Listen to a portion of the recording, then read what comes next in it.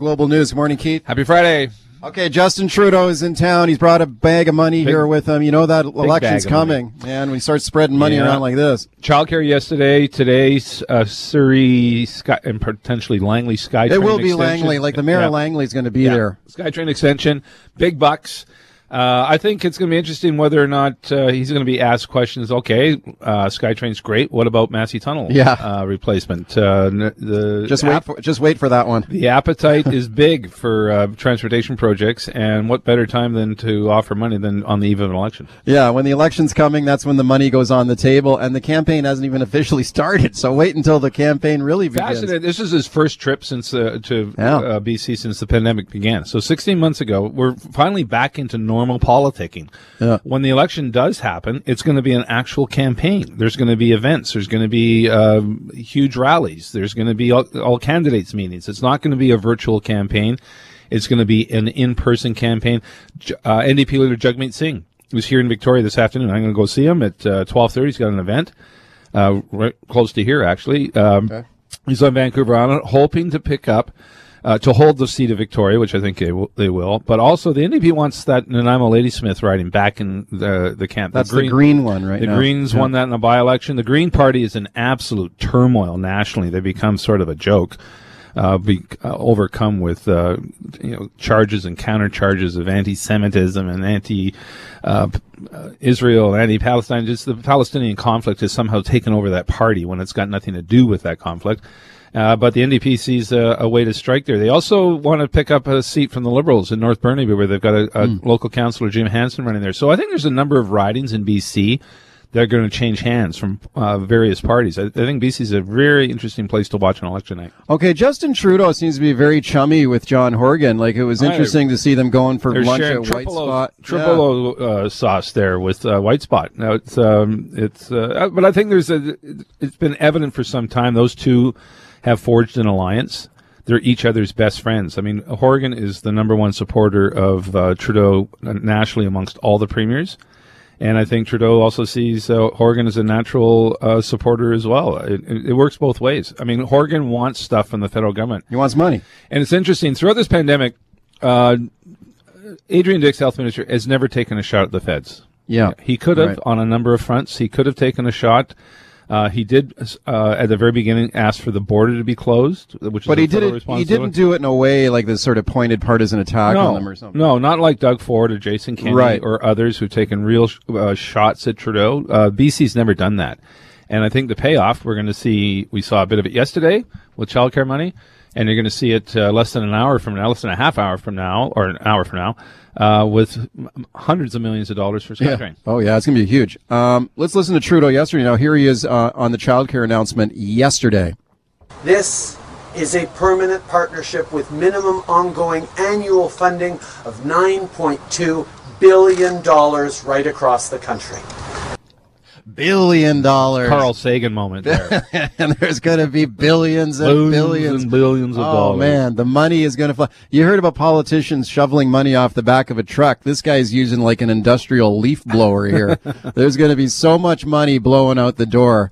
And this campaign hasn't even started. I wonder if sometimes, just going back to the Trudeau-Horgan relationship there, I wonder if speaking of Jagmeet Singh, I wonder if he gets a little ticked off seeing Trudeau snuggling up here with Trudeau and going for White Spot burgers and photo ops with him. Well, I'm sure it's frustrating for Jagmeet Singh and the federal NDP to see such a cozy relationship between the provincial NDP and the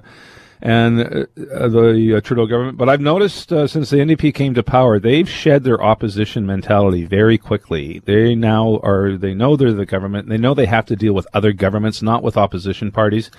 And that means cutting Jagmeet Singh and the federal NDP adrift. And it's to their benefit. You know, if it means the money on the table for Skytrain out to Langley, that benefits Horgan politically as well. Yep. Huge. And they want, again, but they're not going to stop at that. They're going to be pressing the Trudeau government for money for the Massey Tunnel replacement project, which is a huge undertaking as well. And it doesn't stop there. I mean, there is to each other's mutual benefit for Trudeau and Horgan to cut deals on all sorts of things. Sure. I'm sure Trudeau will come back with another check for Massey Tunnel and who knows what else. I'm sure this won't, be many visits to him out here. Like, he's looking at seats, pick up seats. Can the Liberals pick up seats in Surrey, Langley area? Oh, sure. I think the Liberals are in a good position in BC. I think the NDP's in a good position. I think the Conservatives are the ones who have the challenge to hang on to their seats and grow beyond what they've got.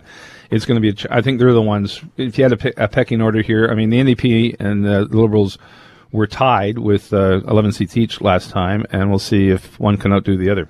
Okay, let's talk about some of the changes at long-term care facilities announced yesterday by Health Minister Adrian Dix. This is something we've covered on the show quite regularly. We've brought on a lot of long-term care advocates on the show who have been asking for increased visitation rights to see their loved ones in long-term care. So a big announcement and big changes yesterday. So here's Adrian Dix on that yesterday. Long-term care and assisted living workers will be required to report vaccination status to their employer. Workers that are not fully vaccinated will be required to wear a mask at work and be tested for COVID-19 using regular rapid tests. Volunteers and personal services providers entering long-term care settings must be fully vaccinated. Masks will be required for visitors who are not fully vaccinated. Masks will not be required for visitors who are fully vaccinated, except when traveling through common areas of a care home. Okay, it's interesting. It's interesting to hear him say that if you work in a care home, you are not required to get the vaccine, but if you don't, you're going to face a lot of restrictions at work. I think they realized there was a legal challenge to make it a condition of employment. That's always been, remember years ago the nurses brought a complaint against the government for mandatory flu vaccines, and the government sort of backed off on that. But so they've done a sort of an artful compromise here, which is if you work in a long-term care home and you don't want to be vaccinated, you're going to have some discomfort because you're going to be required to wear a mask all shift, for your entire 8-hour shift, when it can be very uncomfortable in summer months. Also, you're going to get tested 3 times a week. Yeah, with those, 3 times a week, a with rapid those swabs test. shoved deep into your nose. It's the most uncomfortable test you can imagine out That's there. the rapid test? And so it's and again, having said that, there's very few people who work in long-term care homes who have not been vaccinated. I think remember, long-term care homes went first. Residents and staff, they were at the head of the queue. And I recall seeing a statistic, somewhere like 91% were vaccinated. It's really a problem in only a couple of homes in the entire province where there's a more than a handful of workers have not been vaccinated. My mom's in a care home. I think it's 92% vaccination rate there. For staff. I wonder if it might even go higher. Like if people who work in a long-term care home, if they're not vaccinated, they might say, well, to heck with this. I'm not going, if I got to wear a mask every single day, get tested 3 times a week. Get vaccinated. Why would you continue to do that? Yeah. So again, it's relatively few people. I think the real nub of the story yesterday was just opening up long-term care homes to unscheduled visits, which means you don't have to phone ahead. Yeah. You can just show up.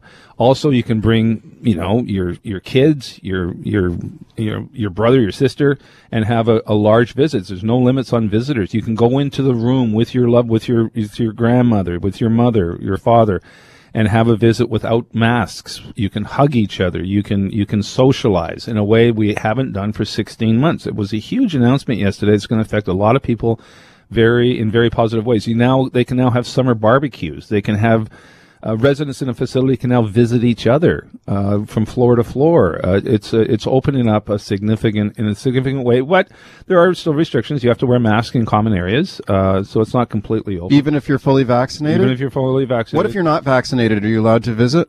Yes, you can, but you have to wear a mask at all times. You can't take it off. And again, right now, almost 80% of the population has been vaccinated with 1 dose. More than 40% of the population have 2 doses. So we're talking relatively few people are covered by this non-vaccination. Okay. I know you're a soccer fan. I mean, I'm a soccer fan, a fair weather fan. When the big tournaments are on, I love the World Cup. I love the Euros. I love the Euro Cup. I'm super excited about England versus Italy in the final on Sunday. Have you heard the song It's Coming Home? Mm-hmm. You heard this one? Okay, let's play a little bit of that here, and I'll explain it here in a minute. Here's It's Coming Home. It's coming, football's coming home. We'll go on getting back, so getting back, so getting back. Okay, this is the song that's like taken England by storm. Now, they originally recorded that song in 1996 during the Euro tournament. And the theme of the song is the championship's coming home to the birthplace of soccer. Of course, they didn't win in 1996. No. They haven't won since the 60s. 66. Yeah. So, but now that song is on the radio in England all the time because they think now, this time it's coming home. Yeah, Do you think they will win? Do you think England will win? I think there's a magic quality of that team that has never been attached to an English team for in generations. So I think Harry Kane. Yeah. The bloody Hurricane is going to score the winning goal. All the Italian fans are throwing tomatoes. But I love Italy too. I mean, Commercial Drive on Sunday is going to be electric. I mean, I'd love to be there, even though I'd be cheering for England, which is probably not the safest thing to do. But there's going to be a lot of pubs filled with British fans. Okay, we got great coverage on that coming up a little later in the show. Yes. We'll have some fun with it. I've got you got that reporter from the Liverpool female reporter. She's with the Athletic UK, used to be with the Liverpool Echo newspaper, and she's a great young reporter who's going to be at the game in Wembley on Sunday. So I'll be speaking to her from live from England. Also going to speak to the manager of the Lions Pub in Cole Harbour. Also the head of the Italian Canadian Cultural Centre will also be on the show, being they're expecting big crowds at both of these places. All right, welcome back. Keith Baldrey is my guest. Baldrey's Beat. Phone lines open 604-280-9898. Star 9898 on your cell. Kim in New West. Hi, Kim. Hi. I'd like to know your and Keith's opinion about the laser light that was shone into the Danish goalie's face. Yes. At the the semi-final. I saw that. It was during the penalty kick that Harry Kane took, and you could see a laser light. Someone was shining it at the goalie's face, which is disgusting. I mean, that is absolutely appalling and terrible. He didn't seem to react to it. No, though, and he didn't seem to say anything about it until it emerged. So I'm not sure it had an impact on it. Well, he saved it. He actually made the save. He made the save, yeah. And then Kane put in the rebound. It was the rebound. So no, I don't think that played a factor in it, but obviously that's terrible behavior. That's awful, and I hope there's no repeat of that at Wembley on Sunday, because that is not sporting at all. Well, also dangerous. Soccer fans are the worst when it comes to unsportsmanlike behavior. Yeah. There's racist taunting in various countries, particularly in France and Italy, which are notorious for stuff like that. But British they used to have the British yobs are notorious as well. Well, they used to have the hooligans. Yep. In London, it seems like the hooligans in soccer, that's kind of gone down a bit in recent years. We haven't seen a lot of those big riots like they used to have, but still, I mean, pointing a laser pointer at the guy, come on. Yeah, really. Terrible. Really bad. Donald in Delta. Hi, Donald. I'd just like to talk about this upcoming announcement about money for the extend the light metro out to Langley. Well, first of all, that money for the feds have always been there. The trick is getting the province and TransLink to up their own portion, because the standard payment is a third, and this is what we saw happen in Calgary the other week or so. But there's a joker in the deck with extending the light metro to Langley, is that the Expo line needs a $3 billion rehab. Yeah. The signaling is clapped out. It doesn't have enough power to operate enough trains to Langley.